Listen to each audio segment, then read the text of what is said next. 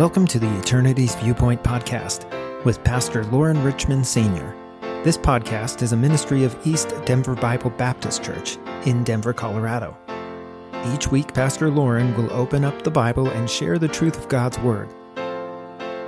Our prayer is to be a blessing by providing you with simple, understandable teachings from Scripture on how to live a life of faith in view of eternity. Here's this week's episode.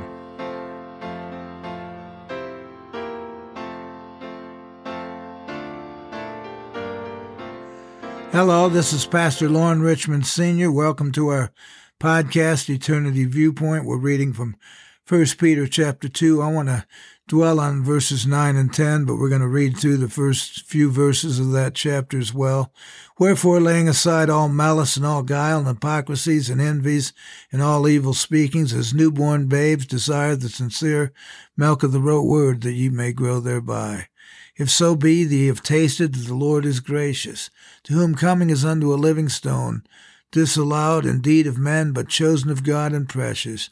Ye also as lively stones are built up a spiritual house, and holy priesthood, to offer up spiritual sacrifice, acceptable to God by Jesus Christ. Wherefore also it is contained in the Scripture, Behold, I lay in Zion a chief cornerstone, elect, precious, and he that believeth on him shall not be confounded. Unto you therefore which believe he is precious, but unto them which be disobedient, the stone which the builders disallowed, the same is made the head of the corner. And a stone of stumbling, and a rock of offense, even to them which stumble at the word, being disobedient, whereunto also they were appointed. But ye are a chosen generation, a royal priesthood, and holy nation, that ye should show forth the praises of him who hath called you out of darkness into his marvelous light, which in time past were not a people, but are now the people of God, which had not obtained mercy, but now have obtained mercy. That verse number 9 and 10. But ye are a chosen generation, a royal priesthood, and holy nation, a peculiar people. Ye should show forth the praises of him who hath called you out of darkness into his marvelous light. The Bible says you weren't a people, but now you're the people of God. You hadn't obtained mercy, but now you have. What a wonderful thing it is when we become born again. We become the people of God. Because of the Word of God, we've trusted it, we've tasted, we've found salvation, and we didn't understand it before. We thought that Word of God was ridiculous. We didn't want to believe in Jesus Christ. We didn't want to follow his teaching. We thought all that stuff was ludicrous. But you know what? All of a sudden, when we believe he's precious, when we believe we've been born again, when we believe we're on the way to heaven, when we believe there's nothing better in our lives. Think about that. The people that we spend time with today, we wouldn't have spent that time with them if we hadn't been saved. We come into the church and we become a body of believers. We become wanting to love each other, wanting to learn how to serve each other and to serve God and to make a difference in the world and go out into the highways and byways and compel others to come in. And we tell people about the one who has compassion on them, making a difference, the one who cares about their souls, the one who's willing to be there for their troubles, the one that they can take their burdens to, casting their burdens upon the Lord, because the Bible says, cast your care upon him, for he careth for you. And we're told over and over again all of that. It's all because of a faith in the Lord Jesus Christ. It's all because he died on the cross. It's all because he was buried. It's all because he rose again. It's all because he came into the world to save sinners. And think about that. What was it before we were saved? We had no hope. We had no guarantee of what was going to happen. We lived our life and we thought, well, as the evolutionists would say, it's all by accident, it's all random, it doesn't mean a thing, but we know that's not the case, don't we? We didn't have anything in common with that Wanda or Wendy or Margaret or whoever it is in the church. Doesn't matter who they are, Randy, Willie, Will. Over and over again, there are people that we had no interaction with. We had nothing in common until we come to a saving faith in the Lord Jesus Christ. We come to believe that He's the one that loves us. He's the one that died for us. He's the one that can help us. He's the one that can lead us in the way that we ought to go. He can encourage us to do the right things. He can lift our feet up out of the miry clay. He can set our feet upon the rock. He can establish our goings. He can put a new song in our mouth, even praise unto our God. And we can have fellowship together. The Bible says, that which we have seen and heard declare we unto you, that ye also may have fellowship with us. And truly our fellowship is with the Father and with His Son, Jesus Christ. That didn't happen before we were saved. There wasn't any guarantee of tomorrow. There wasn't any guarantee of salvation. There wasn't any hope when we were hopeless. There wasn't any place we could go to when people needed prayers answered. There wasn't any place people could go to when they were going through all sorts of suffering. There wasn't any hope when there was some calamity, when there was some devastation, when there was some destruction in their life. They had no place to turn. They didn't know what to do. They didn't know where to go. They didn't know where to go. They didn't know how to live. They didn't know who would be a friend to them. And the Bible tells us there's a friend that sticketh closer than a brother, and that's the Lord Jesus Christ.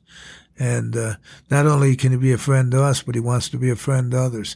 And we, as the people of God, we become friends one with another. We have a fellowship. The Bible says if we walk in the light as He is in the light, we have fellowship one with another. And the blood of Jesus Christ, God's Son, cleanseth us from all sin. You know, before we were a people of God, we had no hope. We could go nowhere to have our sins forgiven. We could know, just as the Israelites in the Old Testament went and they had that Day of Atonement when they could have their sins covered for a time. But you know what? We have our sins forgiven. We have our sins cast as far away as the east is from the west. We have a guarantee that we're going to be with God for all eternity. We have a place in heaven reserved for us. We have all of that. We have salvation, which the Bible says neither is there salvation in any other. But there's none other name under heaven given among men whereby we must be saved. But we have that. We have the Savior who's the Alpha and Omega. We have the Savior who's the beginning and the end.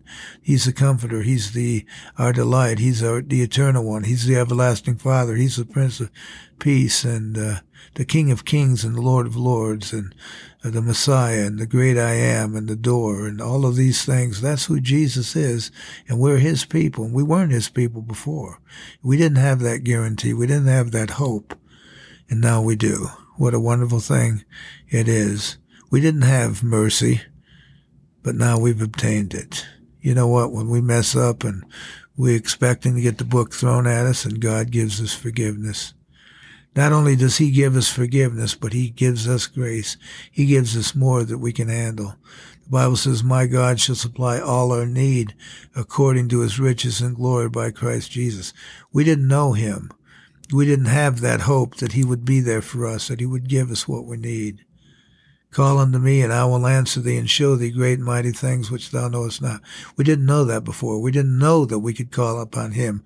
We had no claim to that, but because we became His people, before we were not a people, but now we are.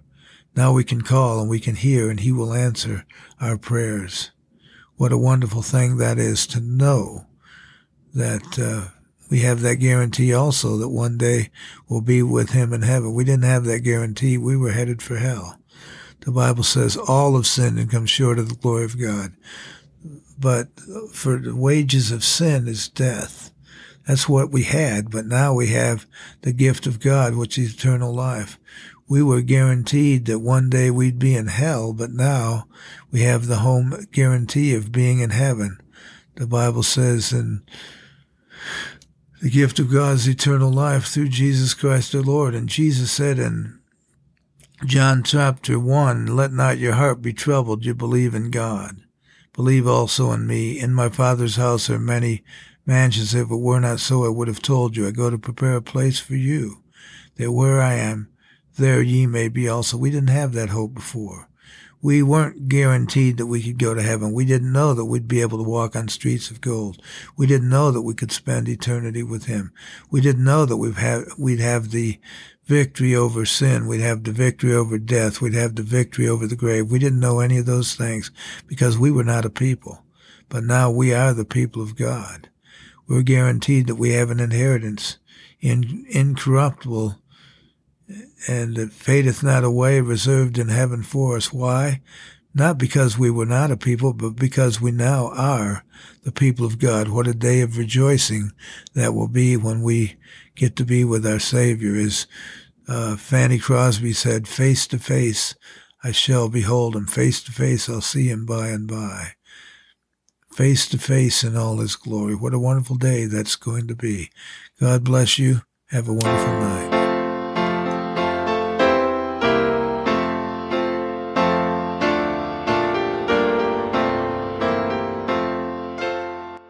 Thank you for listening to the Eternity's Viewpoint podcast with Pastor Loren Richmond Sr.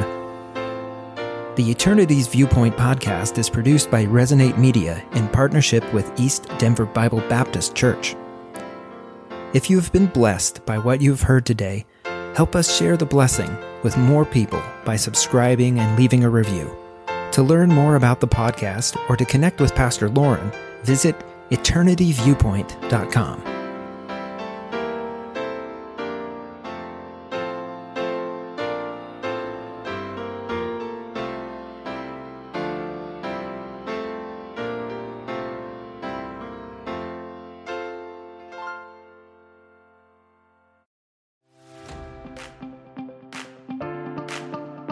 Do you have something to say? Are there people who want or need to hear from you? Have you always wanted to start a podcast but don't know where to start? Welcome to Resonate Media, where our mission is to amplify you. At Resonate Media, we focus on helping underrepresented voices and aspiring podcasters get started by providing equipment, expertise, and experience to help you launch a podcast.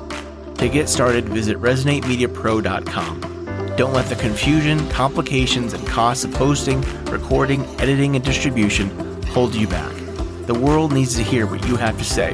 Resonate Media can help your voice be heard.